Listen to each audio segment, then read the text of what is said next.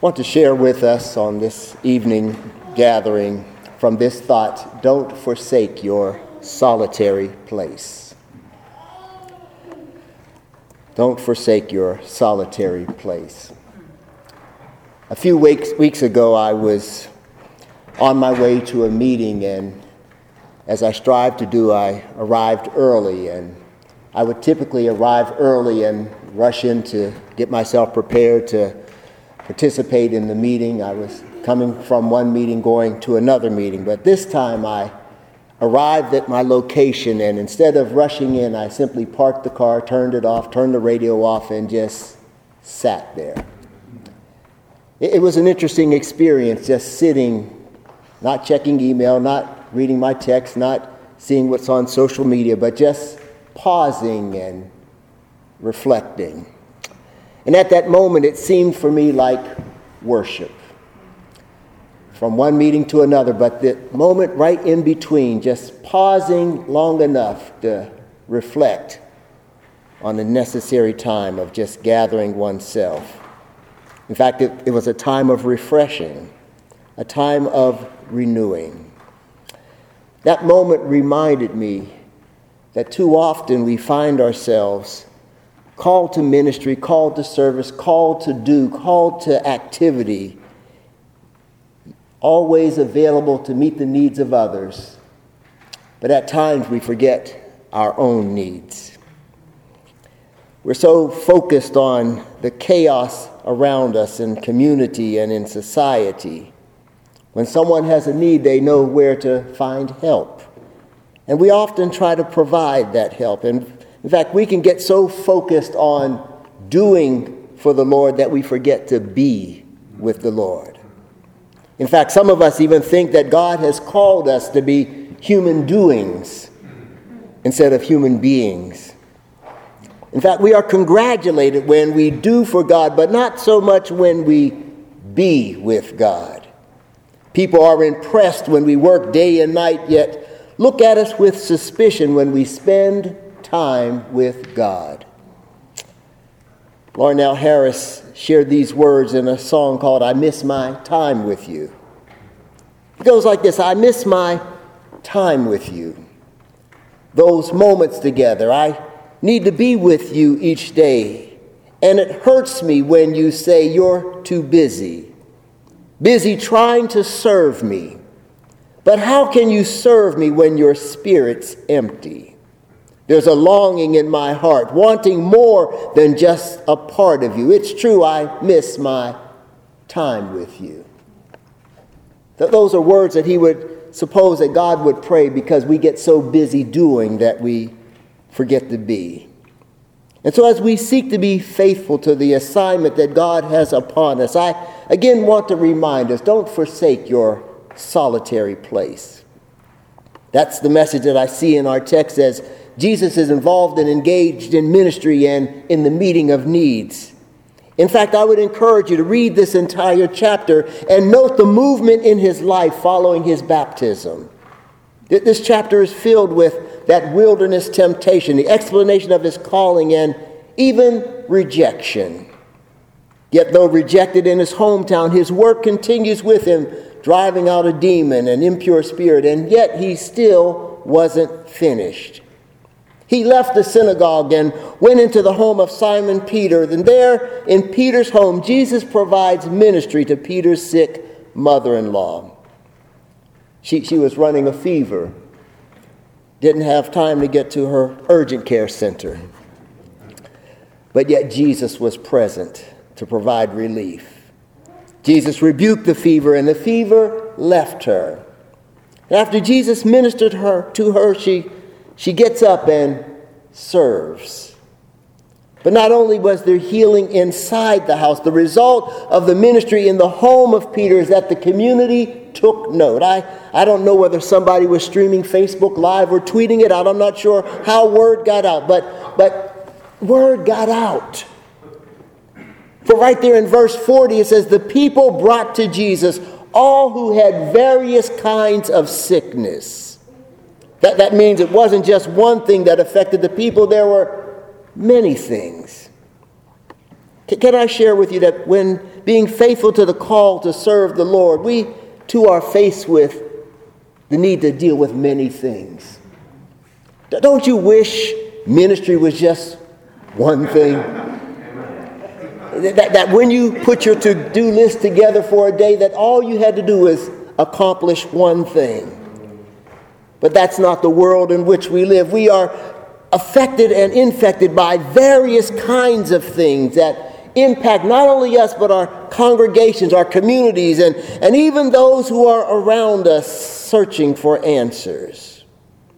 The text tells us that this happened when the sun was setting, nighttime. Jesus ministered all night long. He healed the sick beyond those regular office hours. He wasn't looking at his watch and checking the time.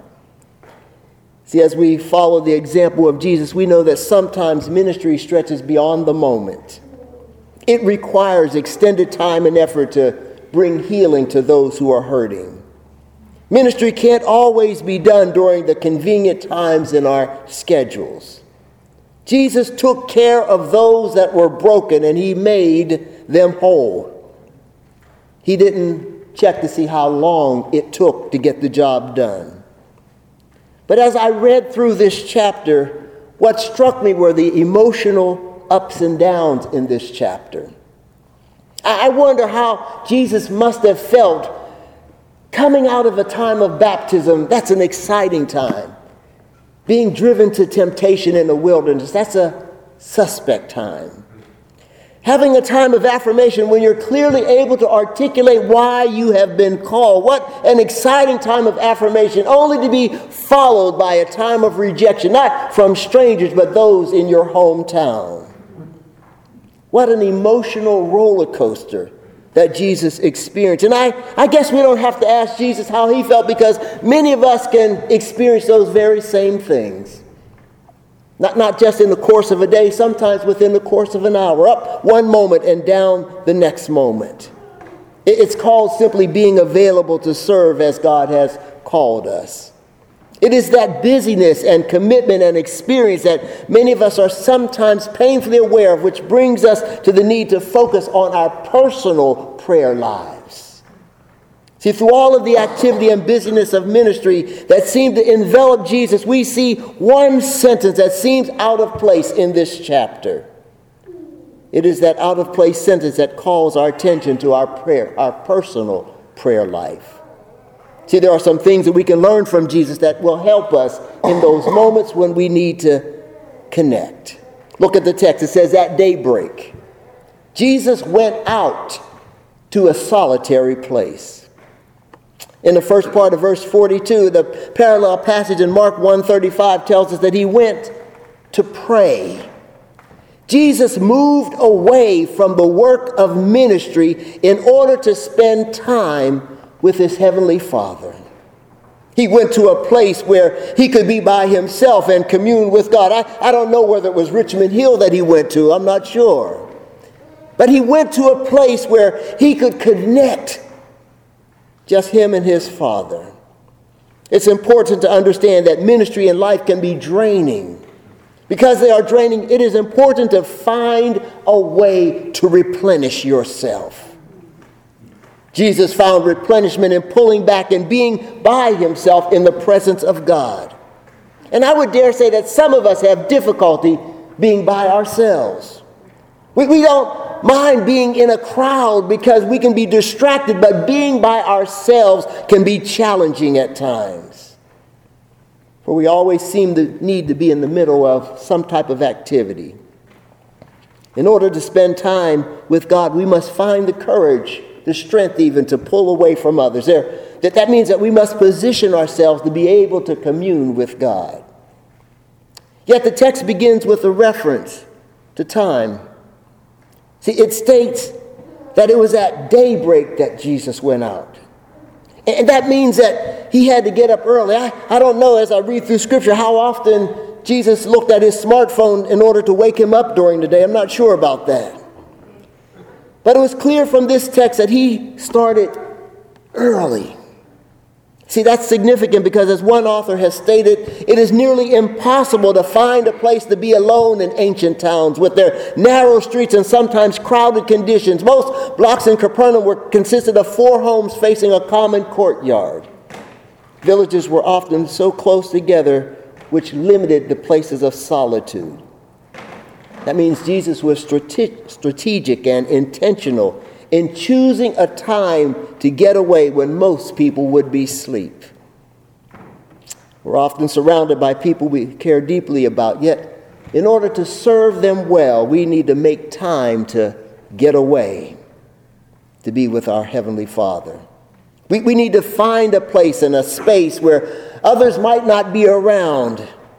It might be sitting in your car or walking along a path or simply closing the door and holding your calls. You do know it's all right to allow voicemail to answer your phones. You don't even have to answer and say, I'm busy right now and can't talk. So make time.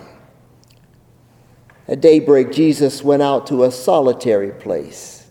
The text says Jesus went out. See, you can't get what you need from God without movement. There are some places that we need to go out from so that we can get what we need. Look at the text. At daybreak, Jesus went out. In other words, he had to move in order to get what he needed. You can't stay in the same place and get what you need. But it requires a shift, even in our mindsets. At daybreak, Jesus went out to a solitary place. Got to get to your solitary place. My wife, after some long days, she comes home often and gets on her phone. And she has games on her phone. I don't know why you spend all that money to have games on the phone, but and I'll often ask her when she's playing with her games, what are you doing? And she'll say, I'm playing solitaire. To which I respond, can I play also? Somebody got that. She responds normally by giving me one of those looks, probably one of the looks she's giving me right now for telling this story. And I often will respond, why don't you ever allow me to play solitaire with you? Exactly. By her response, it tells me simply that there are some things that you have to do by yourself. Jesus went alone to a solitary place to commune with his heavenly Father. Can I say that there are some things that we just have to do by ourselves? We have to make the time to get to that place where we can commune with God without distraction, so that God has opportunity to commune with us. For God will help us to get all that we need in that solitary place. So my challenge and charge for us tonight is simply this. Make time.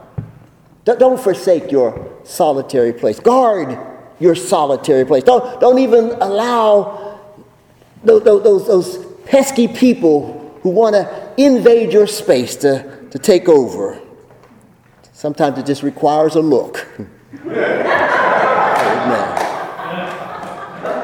To guard your solitary place. Amen. So sometimes we have to sacrifice for our solitary place. And don't ever worry that while you're in your solitary place, don't worry, the work will still be there when you get finished. For if we even note in the text that while Jesus was praying, they were looking for him. Your work will come looking for you. Give yourself permission to breathe. Give yourself permission to pray. For it's when we spend time in our solitary place that we get what we need to serve in the way that God would have us to serve. As I close this message, I simply want to offer these charges. I make this assumption that you know and have a relationship with our Lord, the one who's able to seek us and to minister to us and to encourage us. I make this assumption that you have a connection with a family of faith that enables you to be accountable. That those are easy, but the charge is make time to go to your solitary place. Because sometimes we can get so focused on the work at hand that we forget to spend time with God. Amen. Amen. The word of the Lord.